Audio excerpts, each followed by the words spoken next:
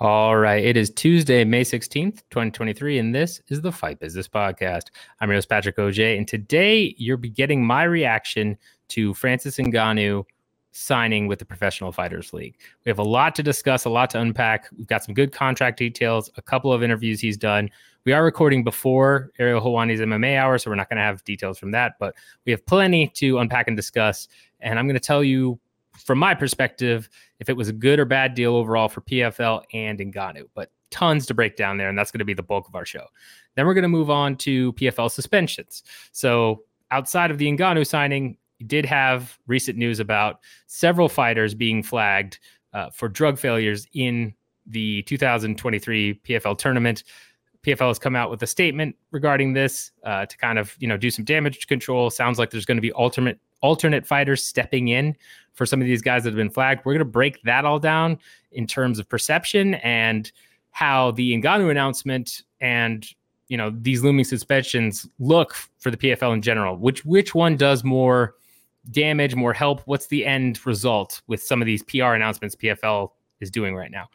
Then we're going to talk about Zuffa financials. So obviously, since the last time we did an episode, you've had the discussion around Endeavor purchasing WWE, and we've talked about that on the show. But Endeavor has done a filing showing the financials of Zuffa specifically, and we need to talk about some of the margins they're making, as well as really where they're going to go moving forward. What's the plan with this new company combined with WWE? How do they continue to grow their profit margins at the rate they've been growing? Lots to unpack there.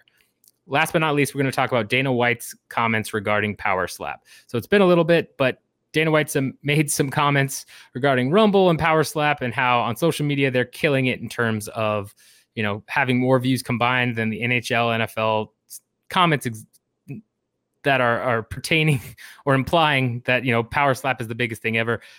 I'm going to talk about why he made those comments, how outlandish they may or may not be, and, his role as a promoter moving forward for Power Slap, because I think people have missed sight of what Dana's role really is and why he said some of the things he has. So timestamps at the bottom, as always, and let's go ahead and dive right in. All right. So first thing we need to talk about today is obviously the huge announcement that Francis Ngannou is in fact going to the PFL.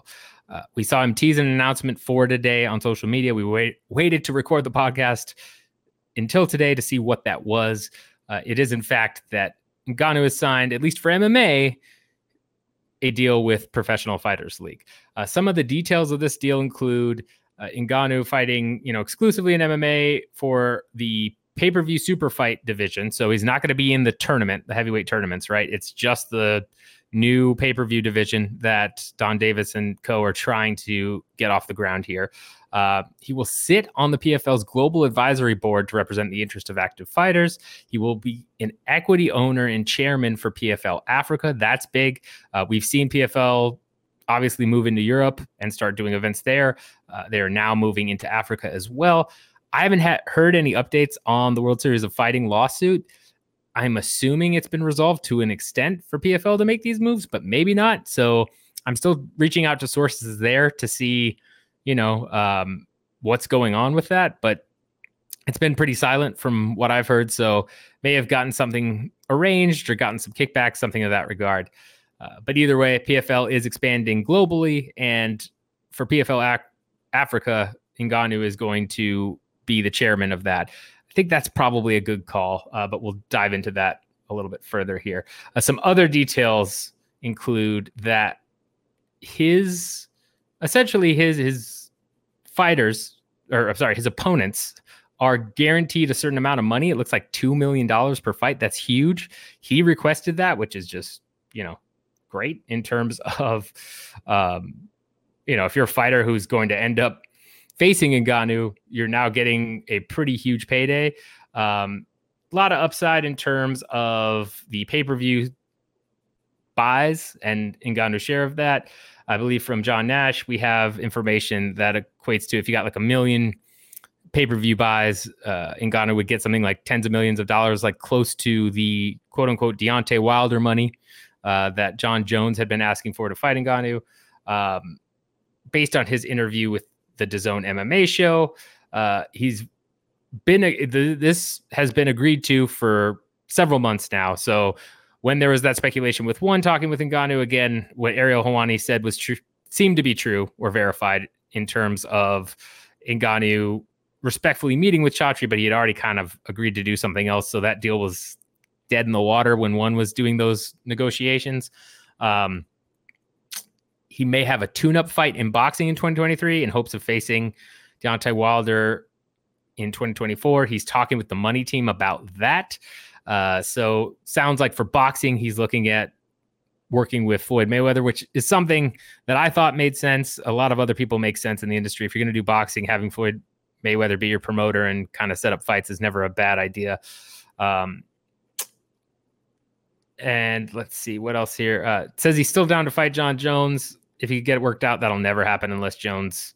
I mean, he's signed on for too long. There's no way that Jones will leave and fight Ngannou anytime soon. Anyway, if it was up to him, his next opponent would be Tyson Fury or Deontay Wilder. So that is also a big deal.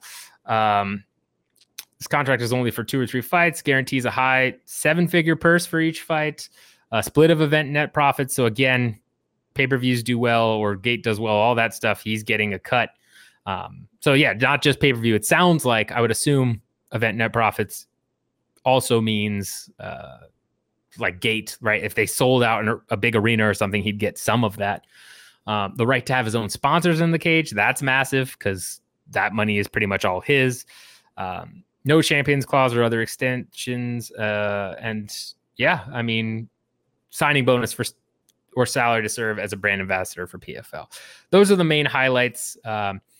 Shout out to both John Nash for, doing his due diligence as always around this stuff, digging around. And then also to Aaron Bronstetter, who summarizes it very well on Twitter. If you want to just like a quick overview, like just in writing, Aaron's really good at that. And he's done a fantastic job in this as well. He also interviewed Don Davis in regards to signing Ngannou back in January. The clip is worth a look.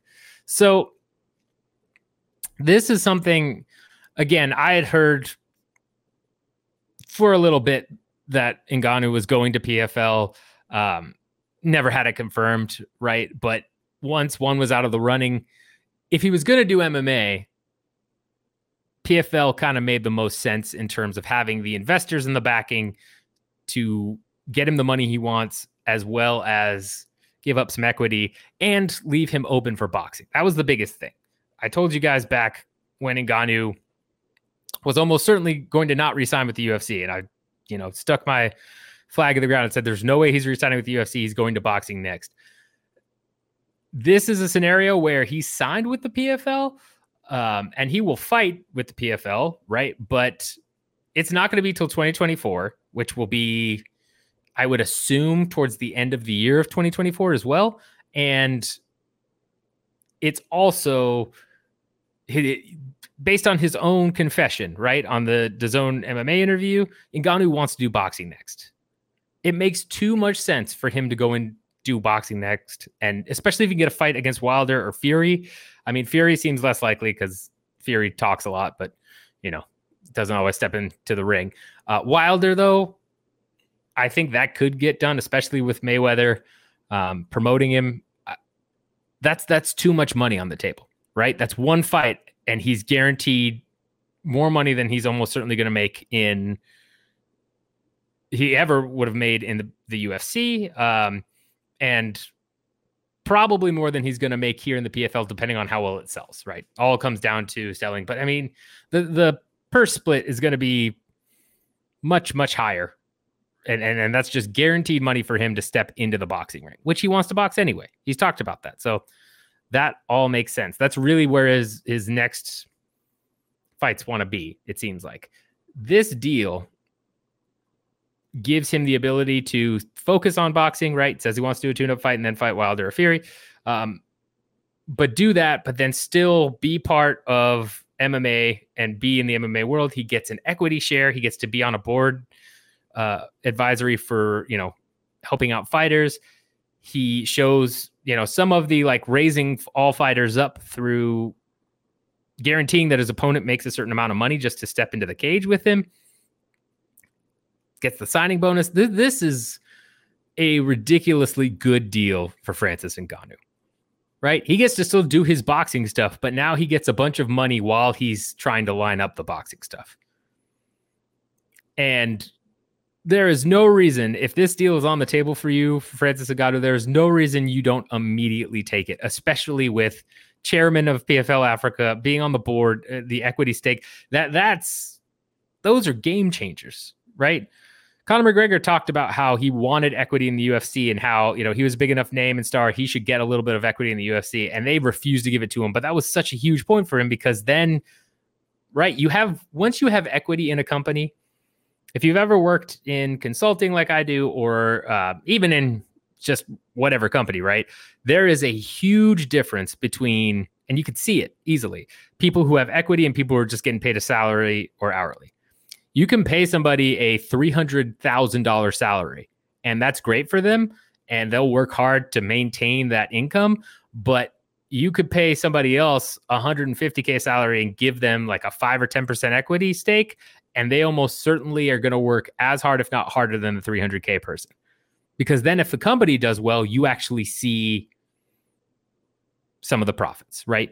Like that's the main thing, is the amount of changes I've seen in leadership when somebody gets equity, just that switch of like, okay, now I want the company to do well. I'm not worried about just my area. I want everything to be running like a well-oiled machine. I want this company to do super well. I'm willing to work like crazy hours sometimes, right? Especially if you're in a smaller startup, because the hope is you're in that smaller startup, you get a bunch of shares early on, and then that startup gets acquired by a bigger company and you get a massive payout. I've seen people retire at, 35, 40. Could hypothetically retire even younger than that. I know one guy at 28, he got $3 million because this company just took off, got bought out. That's the dream, right? That's the goal. And those people that I know, like, were willing to put in 70, 80-hour work weeks, especially when it was rough, wearing multiple hats, doing things that aren't even really their job, but all because they wanted to get that final payout, right? That's kind of the entrepreneur mindset too. That's when people start up companies, they're doing all this stuff. You'll see oftentimes they're just working nonstop all the time, focused on work. And a lot of that is so that they can secure their financial future, as well as, again, a lot of them believe in their actual products too. But there's a fair amount that's literally just trying to get the bag, right? So this equity for Ngannou changes everything for him. Because if PFL does well, right, PFL continues to grow, is able to do all these things, he gets a share of those profits. And he could sell his shares at a higher price. That's setting up your financial future and your children's or generations beyond future too, right? Your family's future. So again, how Ngannou turns this deal down,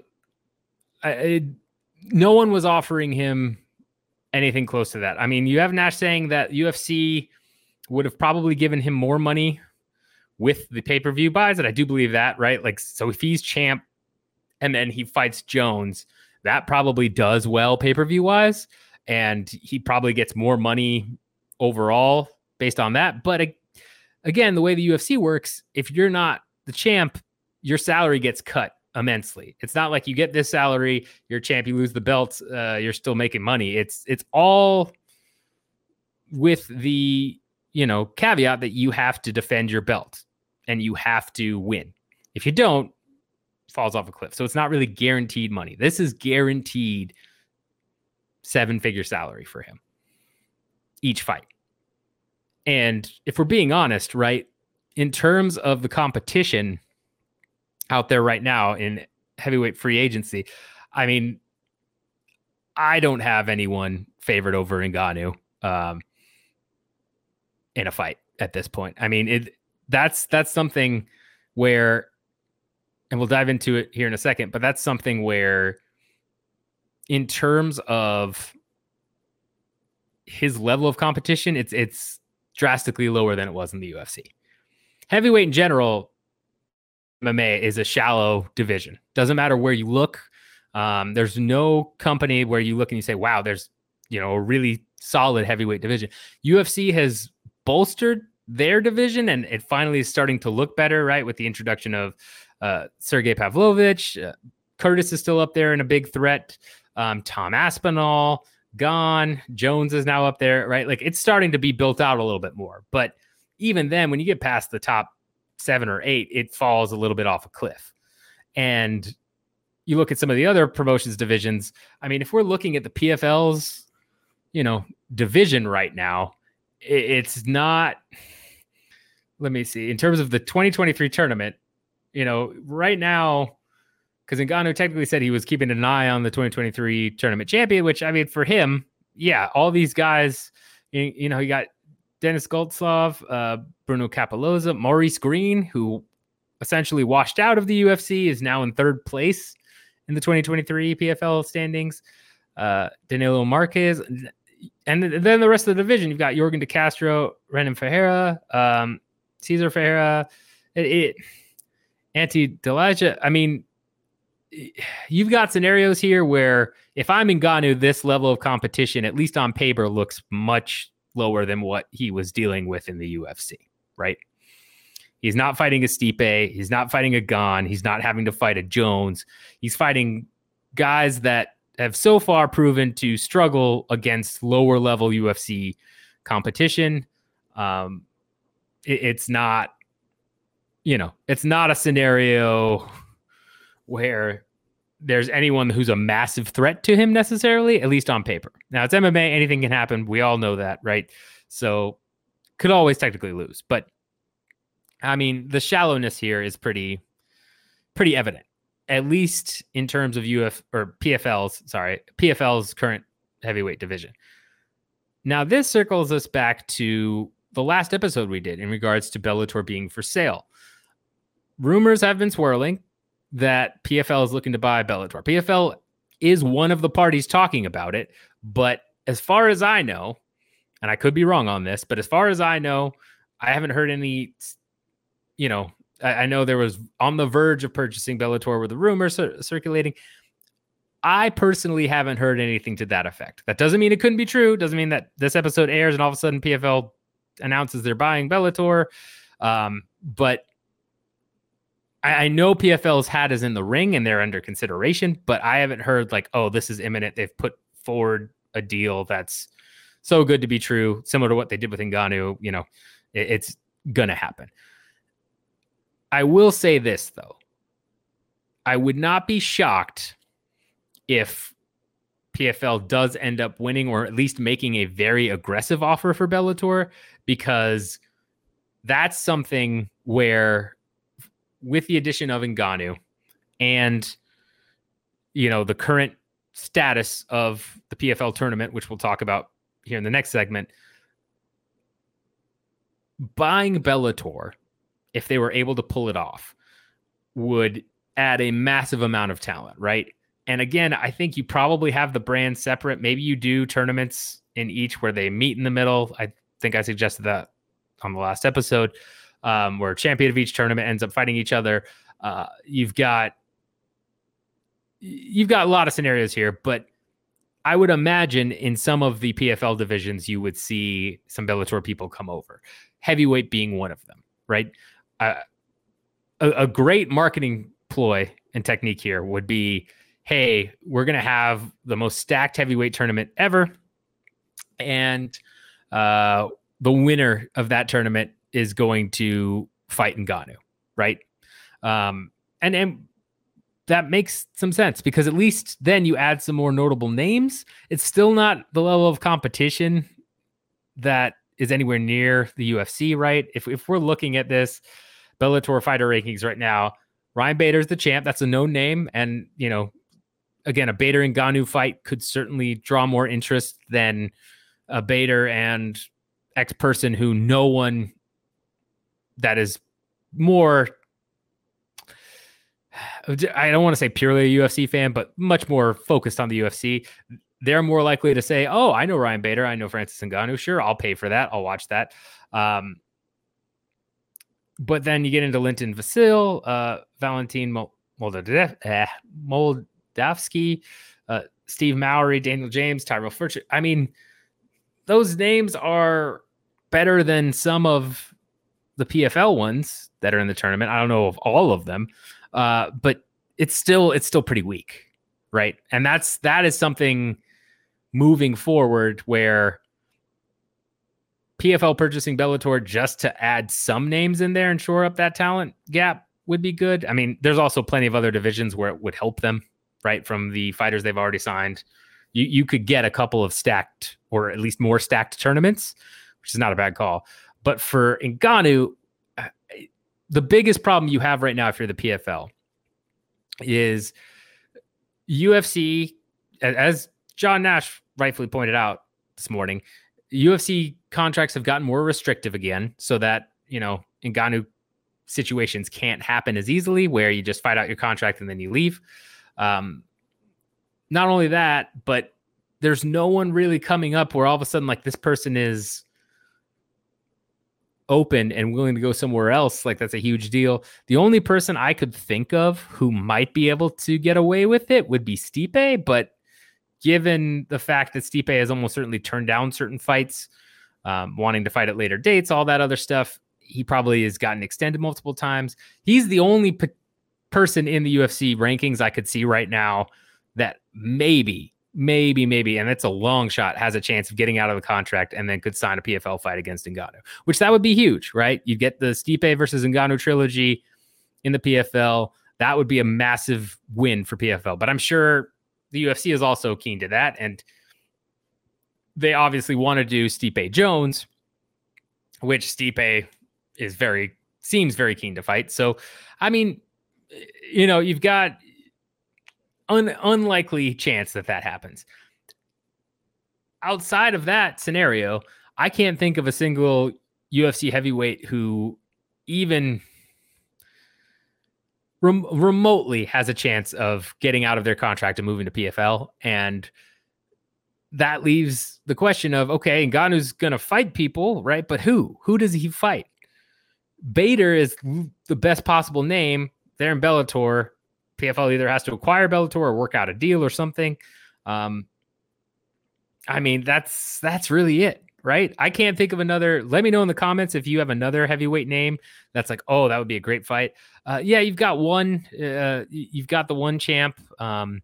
They still need to unify with Bular, and the name is escaping me of the current one heavyweight champ. That could be a fight, but even then, like, Ngannou is the clear A side in these scenarios. And one thing that I have been pretty adamant about, right, is that we don't know his draw as an A side. We know that the Ngannou fight, which, again, Gane was one of the most highly touted heavyweight prospects in a while. That fight did less than Oliveira Gaethje. So under 400K buys for UFC, which means, again, as Ngannou as the perceived A side isn't necessarily a huge draw. As a B side, he's perfect, right? You put him in there with Wilder, with Fury, with Jones. I mean, the potential for pay-per-view money is there. And I think that's part of the PFL's thinking in this scenario, right? Is because PFL only really has to pay him out based on profits. I mean, he's still making a guaranteed purse that's very high. Don't get me wrong. But for it to be like crazy money, he has to sell pay-per-views. Events have to do well. And, that insulates PFL a little bit. But it's a scenario where I'm not sure that's going to happen. It's hard to think of a fighter right now that you could match Ngannou up with in MMA outside of a UFC contracted heavyweight that is going to draw huge numbers. If they lower the pay-per-view price, right? Like, let's say it's $20, $30. Okay, maybe, but I think the last pay-per-view was 50 or 60. It was still pretty high. I don't know that that's going to generate a crazy amount of buys. I haven't seen it based on Ngannou's previous pay-per-view buy rates. I'm not saying Ngannou isn't a big name in the sport or a star to an extent in the sport, right? Anything like that. But I mean, as we've seen, right, star power is definitely fickle. And this is a scenario he's coming off a long layoff. Jones has moved up and beaten Gane in the UFC, which does cause that, dispute / confusion around who is the best heavyweight in the world, right? That was the UFC's plan from the get-go. If Gane had won, then Ngannou has a little bit more strength and leverage, but that didn't happen. Jones did. So now we'll always question how would Jones and Ngannou have gone? And that doubt, right, that only helps the UFC. So it's interesting to see who Ngannou might face. In terms of the deal itself, though, circling back to that, right, I think ultimately this is a great business deal for Francis Ngannou.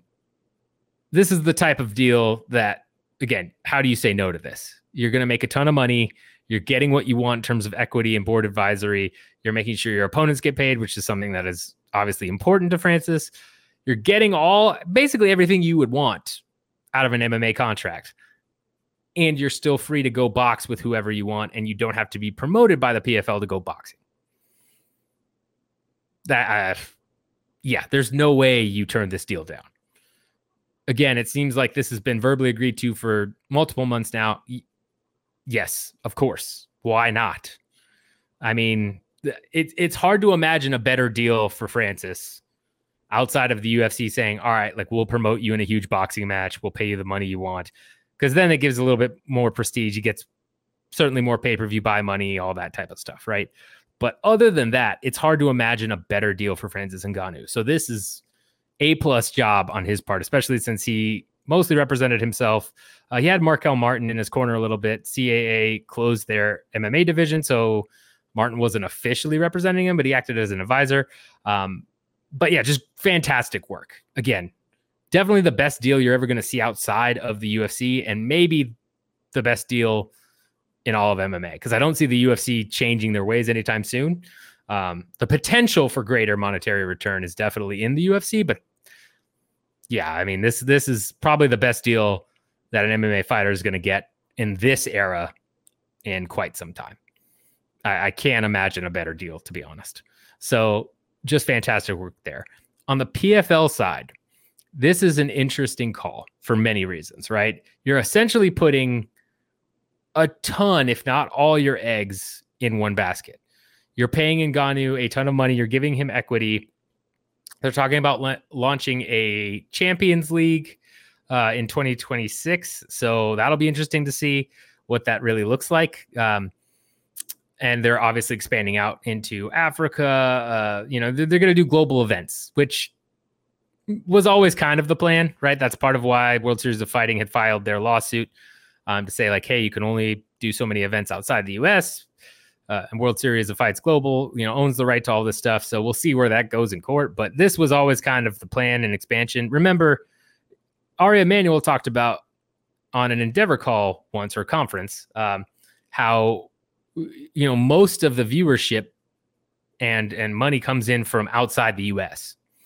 Like, the U.S. is the most lucrative market, right? Where we're the only ones paying, $80 a pay-per-view or something crazy like that. But I mean, in terms of viewership and advertising and all those deals, like that, the UFC keeps upping their profit margins, and which we'll talk about later. That's mostly driven by, again, renewal of TV deals that are doubling in other countries. Don't get me wrong, the US market is still the most important to UFC's lifeline and revenue, all of this stuff. But once you have that as your base, the way you increase profits is through these other international deals. And that's essentially what PFL is trying to do here, right? They've got some sponsors now. They've got some momentum. Investors seem to, again, keep pouring money into it. We know they're not making a profit, but that's not uncommon in this type of stage of company. But they're getting the right investors and the right sponsors in place. They're making the right moves. PFL Europe, again, I think was a good call. And now you've got a name in the sport that, again, it's not a John Jones signing or someone that, is truly to an extent, a crossover star, right? It's not Ronda Rousey, but it's one of the best possible names you could get in this era right now. But the cost to getting that name is very, very high. And I'm sure a huge part of this is, again, going back to investors and being like, look, we signed the heavyweight champion, Francis Ngannou, the guy that never lost his belt. He's the best heavyweight in the world. Doesn't matter what UFC says, whatever. We signed the number one guy. That, of course, is going to pique their interest. It's a shrewd move by them. But the real question will be, how much can Francis draw?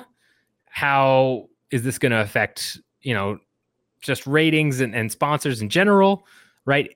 Ngannou's allowed to put his own sponsors in the cage. It will make a splash initially, without a doubt, but how long will that splash be sustained, right? What's the longevity of this deal? Because it sounds like it's only 2 or 3 fights, which, again, not a bad call on the PFL side. You're not saying like 8 fights at crazy amount of money, blah, blah, blah. But it's still a scenario where, let's say we get to a pay-per-view super fight of Ngannou versus, let's say, Ante Delija, right? Let's say he wins the tournament. You end up with that, and I'm just picking out a random name. Ngannou versus him. Like, how well does that draw? And if it falls flat on its face, I mean, PFL, again, has a lot of risky exposure here. They need to probably put in certain numbers in terms of both terrestrial viewership and pay-per-view buys to make this deal worth it to them and to show investors and partners like, look, this is the right call. We're growing. It's all this stuff. It's going to be interesting because having a guy like Ngannou, he's not necessarily the savior, right? You've still got a lot of other things you've got to do, but it's not as though you signed. I mean, probably the best example is, look at with Eddie Alvarez and Demetrius Johnson with one, right? Like Alvarez went over, or Johnson went over, and it helped some, but in terms of their first couple TNT cards, right? For viewership, it wasn't, huge at all. I mean, you had Johnson and Alvarez fighting in the US on TV at one. You had, during the NCAA tournament, you had advertisements for these fights. It was a big move, and yet it didn't really, again, like land as one would probably have hoped it landed. And that's something PFL has to be worried about here. They are far more exposed. They're putting a lot of eggs in this basket. Their risk is high here. So overall, I'd say it's an okay deal on the PFL side. Again, if you had another free agent or you had someone in the PFL who's been dominant, like if you had another Kayla Harrison for heavyweight, I think it's a much better deal. But you got to take risks, and this is probably a risk that is well worth the calculation. I'm sure Don Davis and company has reviewed all that, and that makes sense. I would make this calculated risk because it's the biggest possible thing you could do to move forward in terms of talent. And while it exposes you, it's one of the best and only ways to move forward and grow your brand, given the current industry landscape, right? I mean, UFC is still so far ahead brand wise, and just, competitive advantage wise, it's a joke. No one's close to them. This type of signing and some of the other recent moves PFL has made really starts to solidify them as a contender for the number 2 promotion. Again, depends on what you're judging it by. I mean, Bellator is still technically profitable. PFL is not. So there's that. But if you're talking about just overall interest, hype around the product, things of that nature, it certainly seems like PFL is making really good ground. And that's part of what this is. So I say it's a good deal. I mean, fantastic deal for Ngannou, but still a solid, okay deal for PFL. Sorry, I keep hitting the mic. It's been a day. Let me know your thoughts on this signing. Are you going to sign up and watch a pay-per-view with Francis Ngannou headlining? I really want to know in the comments against anybody, because Francis is in the A side. So who knows who it's going to be? Does it have to be somebody like a name like Ryan Bader, or, some deal, right? Like, does it have to be somebody, or are you going to just watch Francis fight literally anyone? If you're watching this podcast, my guess is you'll probably watch Francis, but I'm curious to know, like, are you willing to pay the money? Are you willing to pay $50 to watch Francis Ngannou fight, I don't know, Ante Delija or Bruno Capoloza or Maurice Green? Let me know your thoughts on that, because that's going to be kind of a check to see how well Ngannou is going to draw in this scenario. But again, fantastic move by Ngannou. He's still almost certainly going to box before he gets back in the MMA cage. He's alluded to it. If I'm him, again, you don't want to risk taking a loss, even if it's against an opponent you're pretty sure you could just destroy. You don't want to risk taking a loss or having the fight go bad or something happen, get injured, that then puts the boxing match in jeopardy, because it's clear he wants to have a big boxing fight at least once. And so you want to get that done as soon as possible. If you have a tune-up boxing fight, so be it, but you probably don't really want to do that if you can avoid it. If you need to, sure. But boxing is where he's going next still. I do not see a scenario where he, unless Wilder and Fury just back out and he has no good boxing options, I don't see a scenario where he goes to fight in the pay-per-view PFL division first. So that's my thoughts on all that. Again, big news. Probably the biggest free agent signing we'll see for years, honestly. Definitely the biggest we've seen in years. So what are you going to do? It's an interesting industry, y'all. But yeah, let me know your thoughts. All right. Something we have to follow up on in regards to PFL signing Francis Ngannou is the suspension of 9 PFL fighters by the Nevada State Athletic Commission.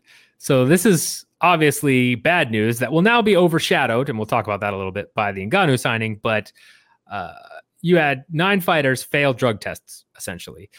These fighters include Thiago Santos, Will Fleury, Christoph Joko, Mohamed Fakhreddin, all of the light heavyweight division, which is near half the tournament, which just messes that whole tournament up.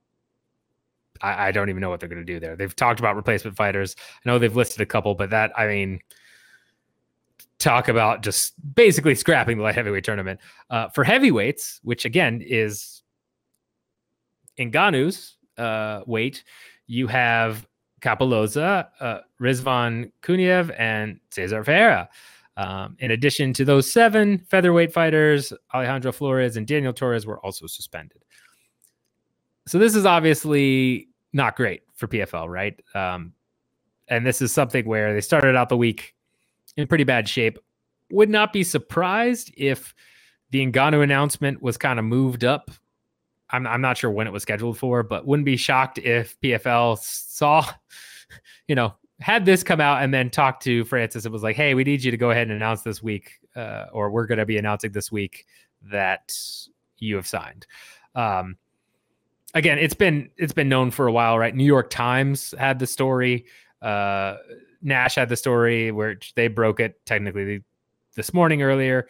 It's not shocked at all that you have this fighter suspension and then you announce that you're signing Francis Ngannou. But this, is a very bad look for the PFL in terms of what they're trying to accomplish as an alternative to the UFC and other MMA organizations. Because what do you do with the tournament at this point, right? You've got the heavyweights very much affected. Light heavyweights is gutted essentially, and then a couple of people in featherweight, but that still messes up that part of the tournament. Especially, this happened pretty early on in the season, right? What happens if this happens mid-season? It changes the entire game. It's a huge risk. The fact that these guys are this many being flagged is just real bad.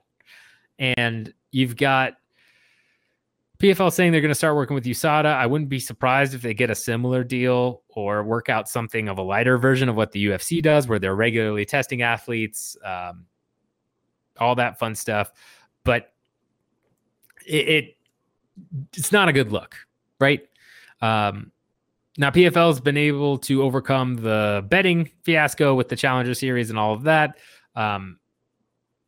They will be able to overcome this, right? We've seen fighters get injured. We've seen a couple of years where the tournament is, certain divisions of the tournament are just a gigantic mess because fighters get injured and then you have people step up. When they were doing the 2 fights or in one night type of thing, right? You had Chris Curtis, who was fighting for them at the time, basically looked like he was going to retire. Then he comes back, fights, and that leads to him eventually going to the UFC, doing as well as he's done, all that. But it's a scenario where this is something they need to plug fast, right? You've got the Ngannou announcement now, which protects them immensely because that will easily overshadow this by a long shot. Like, sure, you're going to have some people cracking jokes and a couple of media members being like, well, I don't know about all this, but the Ngannou announcement is big enough that it will easily eclipse this and kind of bury this, put this under the rug, no problem. And I'm not saying the PFL is trying to throw us under the rug and they're just like, oh, we'll look into the suspensions and then you're going to have issues. Like, they genuinely seem to be trying to make changes, or at least be showing good faith. They're going to make changes to ensure this doesn't happen again. So that's good. I mean, they're removing these fighters, right, and replacing them with substitute. So that's good too. They're not saying like, oh, these guys failed the drug test, they still get to be in the tournament. They're taking this seriously. But this is definitely something moving forward. They will need to make sure it does not happen again, right? Worst thing that could happen right now with the Ngannou signing is you pump him up. He's your main brand ambassador, He's your star, essentially replacing Kayla Harrison, given Harrison's loss and the fact that, yes, she was the star of the women's division in PFL for a while, but she was never as big a star as Ngannou, right? Like, even if Harrison was still undefeated, Ngannou would be the bigger name here. Worst case scenario is you have Ngannou end up fighting somebody who wins the heavyweight tournament and then they pop. I mean, that causes massive problems for your image. I'm sure Ngannou wouldn't like it. It's a big deal. And just going forward, right, like the heart and base of your organization are these tournaments. They have to be done fairly. You're all about meritocracy. That's your whole, that's your competitive defining feature. That's your differential, is you are based purely on, meritocracy. Doesn't matter how boring the fights are, whatever. Like, you win, you become champ. That's it. Simple as that. So in that same vein, something like this definitely hurts that image and that, alternative marketing. You've got to shore it up. In reality, again, given this week, I don't think it's going to be a huge deal. I don't think people are going to stick with it and it's going to become a like, oh, holy crap. Why would I watch PFL? Because I know everybody's juicing, blah, blah, blah. Half the time, diehard MMA fans want people to juice. They're like, just let them juice as much as they want. It's more interesting, blah, blah, blah. So, it's something that will get blown over very quickly, given Ngannou got signed. But still a risk to them moving forward and something they have to figure out a way to fix. I think a USADA partnership light is the way to go. But yeah, I mean, this is bad. And again, some of your bigger names that you just acquired from the UFC, Santos, Joko, are gone. And it's going to be hard to see them get back into the tournament the following year. Will they let it? I could see that, but depending on, the views and different metrics, but it's not a good time. So I think another aspect of this we got to consider too is gambling, right? Like, they've already had the gambling misstep and that's something they're pushing. It makes sense to go after that crowd and say like, look, here's another alternative. Yes, you get to bet on the UFC fights, etc. But like, hey, now we're going to have betting segments on PFL. And, I think they've got Jonathan Coachman still and all that. Like, that's been clearly a big push in their marketing and something they're trying to make more prevalent on the broadcast to get people more invested in the fights. It's a good strategy, but stuff like this will mess that up too. You already had the betting scandal with the Challenger Series and all that, which again, they seem to have moved past that. did and said the right thing, so that's good. But this type of stuff will mess things up too, because obviously no contest, bettors are going to be mad they lost money, or they won and then they didn't. Like there's lots of issues there. You can't have this happening if you're pushing gambling as one of your avenues for growing your viewership and getting your consumers more interested in the product. So it's something I expect them to not throw as much money as they did in Ngannou, obviously, but throw some investment into, right? And I cannot see a scenario where if this happens again, there isn't some negative impact, because it's unlikely they're going to have another Francis Ngannou-sized announcement ready. And even if they do, if it happens multiple times, it's trouble. 1 or 2 fighters, that's bound to happen. Happens with everybody. 9 fighters, essentially decimating one of your 2023 tournaments. Got to fix that. Definitely got to fix that. All right. So next thing we're going to talk about is shifting over to UFC financials, or Zuffa financials. So obviously with the purchase of WWE and spinning off of UFC into a new company, Endeavor had to file certain financial forms that give a actual verified account of Zuffa financials. I think there are a couple of small little things added to them. It's not just purely UFC, but it's I mean, we're going to go under the assumption that pretty much 99% of this is UFC money. And the financials, again, paint a story that we've known about for a while, right? Profit margins growing just at an exponential rate. The actual adjusted EBITDA margins are just unreal. Like, I mean, we're talking about 2020, about 51%, 2021, it dipped a little bit to 50.5%, but again, not super unexpected there, but I mean, then but up to 55.1% in 2022 when things started to open up again, right? 2021 still had COVID, effects. It's just nuts.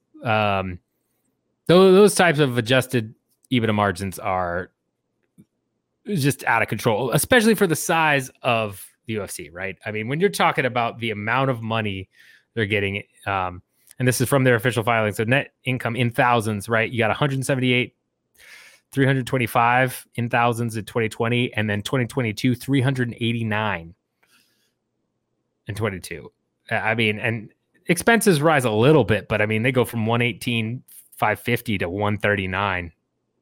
I mean, it's just crazy margins, right? And it's just, I mean,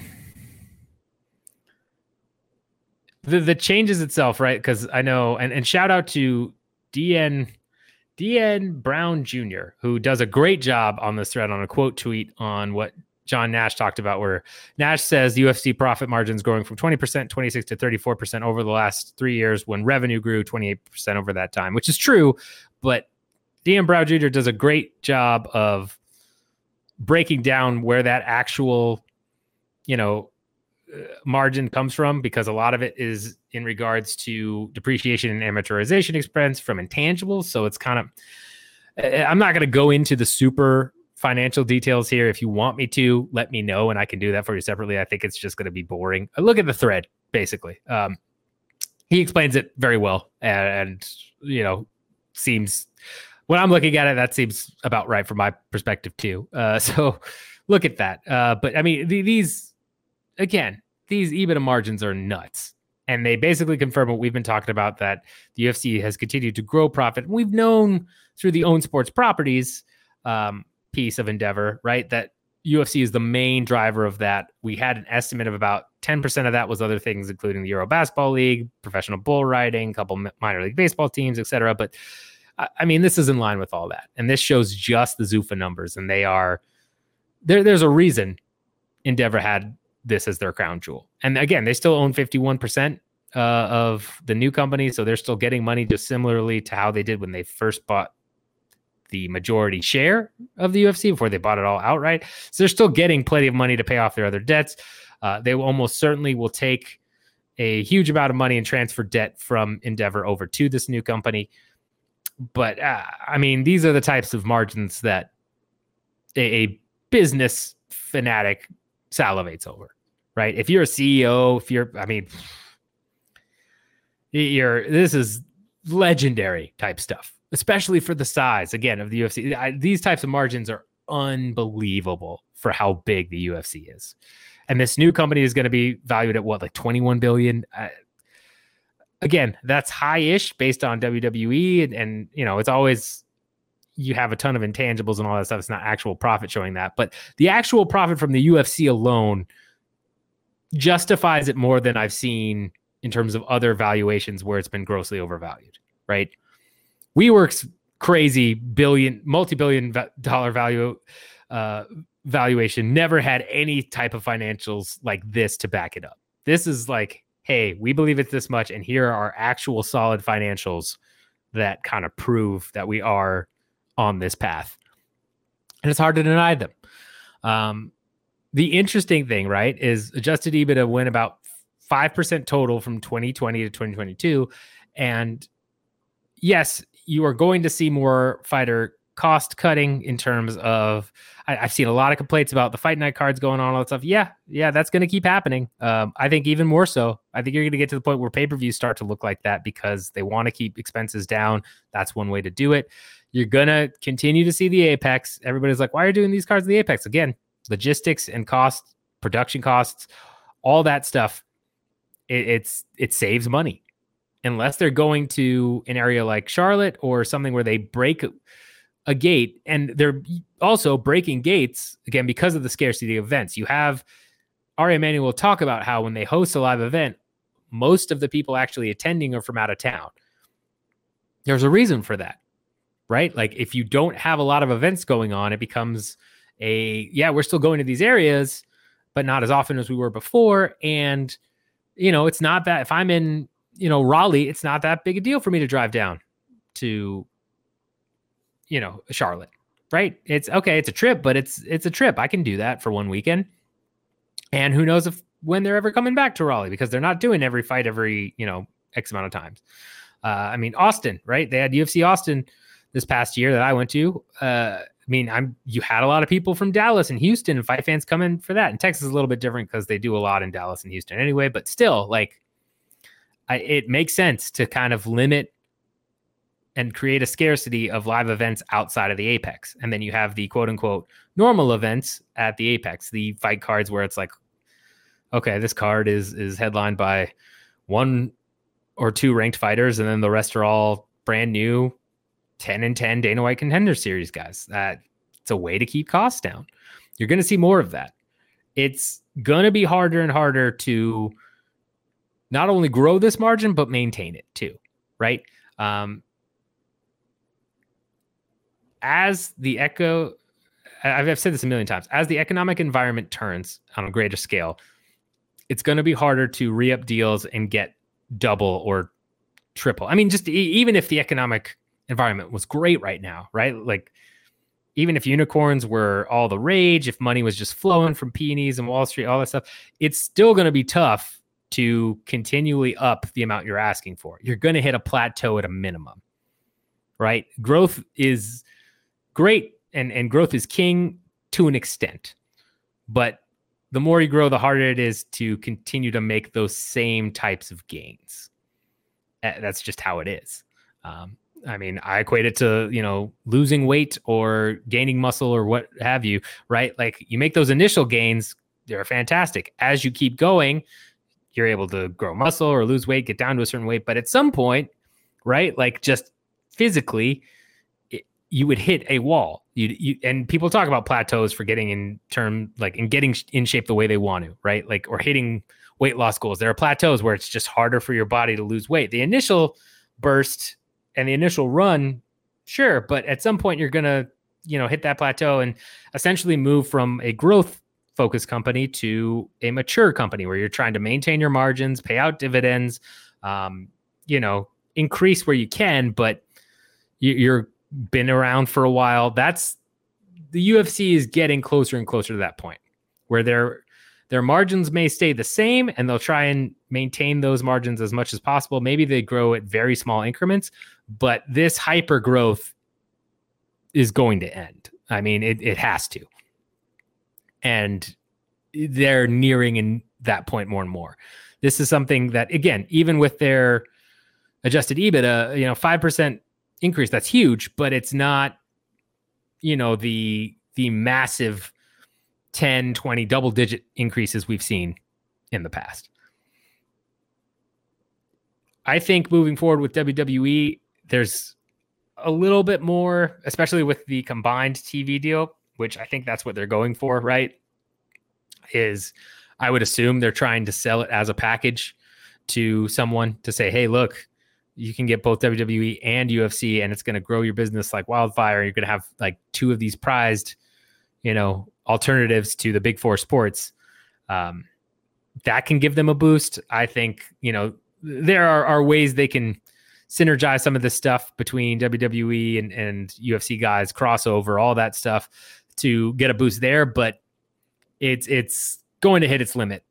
And especially post combination with WWE, I feel like it's going to be harder and harder to grow. As WWE grows, again, that will help the overall new company, but UFC is reaching that maturation point, I would say. But right now, again, they're not there yet too. They've still got a little bit of runway left because, this growth is nuts. It's still insane. It's not what we've seen in the past where it's like, whoa, like this is, Endeavor bought the UFC and all of a sudden 3 years later, it's crazy different. But it's still growing at a level that's unprecedented. So expect more cost cutting measures. That's basically my bottom line on this. This shows me like, okay, they're going to keep getting more sponsorships. They're going to keep doing this. Yes, they're still going that way, but they're reaching their saturation point there. Cost cutting is the next thing to happen, and they're already showing some of that. Don't be surprised if we see 2023 financials where suddenly their margins and profit has gone up again, but it's more because of the expense line. That's what I would say. All right, I'm going to keep this segment basically shortish because we've it's been a week and a lot of other more important news going, but I feel like it warranted a discussion, and that is Dana White's power slap comments saying that quote, the deal I just cut for Slap is bigger than the UFC deal we cut for Spike TV after the first season of The Ultimate Fighter. I don't give a S what the media thinks about it. They don't matter. It's unbelievable. Not only is it unbelievable money-wise, it's been unbelievable as far as social media goes. Quote, we're number one in all of sports. When I say all of sports, if you take the NBA, NHL, NFL, F1, WWE, and who am I forgetting, and add them all together, their numbers don't compare to Slap. Now, this obviously isn't, I guess, true based on information we have as the public. Trent Reinsmith put together a good breakdown of this at Bloody Elbow, talking about, social media accounts. When you're looking at what Power Slap is doing, it's nowhere near, at least from what we can see, nowhere near some of these other sports individually, let alone combined. But this is what Dana White has always done, is what I would basically counter with, is why are we even talking about this? Why is this? Good for the media guy that challenged him a little bit, essentially in the interview, and said, I don't know if that's, that seems unbelievable, because it kind of is. And it almost certainly is based on the facts we have, right? This sounds like a, trillions of potential viewers type scenario where every metric we have publicly fix this by a long shot. It's not okay, it could be closer. Maybe there's something we're missing. We'd have to be missing some humongous key piece of information that nobody has ever had except for businesses, and they keep it super under wraps, right? I've never heard in any other business scenario someone making these comparisons. I've never heard this type of stuff. There's engagement. There are certain metrics where maybe Power Slap is beating these guys based on very particular metrics, right? For example, if there's a social media engagement on TikTok that is maybe like a voting poll or something of who you want to see next in a fight or something, like, well, if you use that particular metric, then that might beat all the other ones because the NHL and NFL and NBA schedule are all kind of combined and like released. It's not like a you vote who you'd like to see next type thing. So maybe like there might be ways to manipulate the data to make this true to those particular points of data. Because that, I mean, you can usually do that with any set of data, to be honest. But otherwise, I mean, come on, right? Like this is Dana being Dana. But again, this is Dana being Dana. This is what he does. He promotes. As a promoter, it's his job to go out there and say, this is the best thing in the world. It is better than all these guys. We're doing better than all these guys. It's great. And that's what he does. He's done this with the UFC multiple times, right? He did this with the Conor McGregor Floyd Mayweather pay-per-view, where then Steven Espinoza said, nah, those numbers are, I don't know what he's talking about because this is what we have. But this is what Dana has always done. He's basically come out, said all these things. And if you're able to look at this information, it seems, again, on face value, like this doesn't seem right. But there are a bunch of Dana White fans and people who just are all about him that are going to ignore and just listen to him, right? This happens all the time. This is why you have to check your facts, your sources, all this stuff. Think about how many conspiracy theories or crazy outlandish stuff are out there, and then people are believing them where it's like, wait a minute, like there are people that actually believe this. And you're like, how in the world is that possible? It's because, again, they're able to be influenced. And this is a scenario where a lot of us are going to look at this and scoff and be like, get out of here. But there's going to be a fair amount of people who just hear that blurb and they're like, well, Dana tells the truth and he's telling this. That's awesome. Right? And they're going to literally believe it and then spread it. And they're going to keep that narrative up. And either way, all it does is, again, shine more light on Power Slap and Rumble, which is what they want. So this is a classic Dana White tactic. We don't need to go over this again. He's going to keep doing this. He's going to keep saying these things. He did in the UFC. He will for Power Slap. It's never going to stop, folks. You can dispute the numbers, show all the stuff you want. You'll need to an extent, right? To people that are uneducated in it, sure. But like, this is just what he does. He will never stop doing this. It's how he's made his living as a promoter. And it's helped him get to where he is. So again, I don't know which metrics he's specifically talking about. Maybe there are a couple that they're winning, but I just don't see it. I just don't see it. All right, everyone. Well, that wraps up another episode of the Fight Business Podcast. Really appreciate you listening. If you're watching on YouTube, hit that like, subscribe, bell notification. If you're listening on Stitcher, Apple, Spotify, what have you, love you guys as always. I will be off next week. I know I took 2 weeks off before for other garbage. I will be off next week on vacation. I will be back after that, and we'll be back to a normal schedule. Again, things have popped up that are beyond my control. It's just classic. But, my fault for my career. So with that in mind, let me know if you have any questions about anything we covered. Definitely let me know if you're going to buy a Francis Ngannou PFL pay-per-view. Want to know that. And any topics, anything you want me to cover on the show, always happy and open to do that. But until next time, everybody, get money.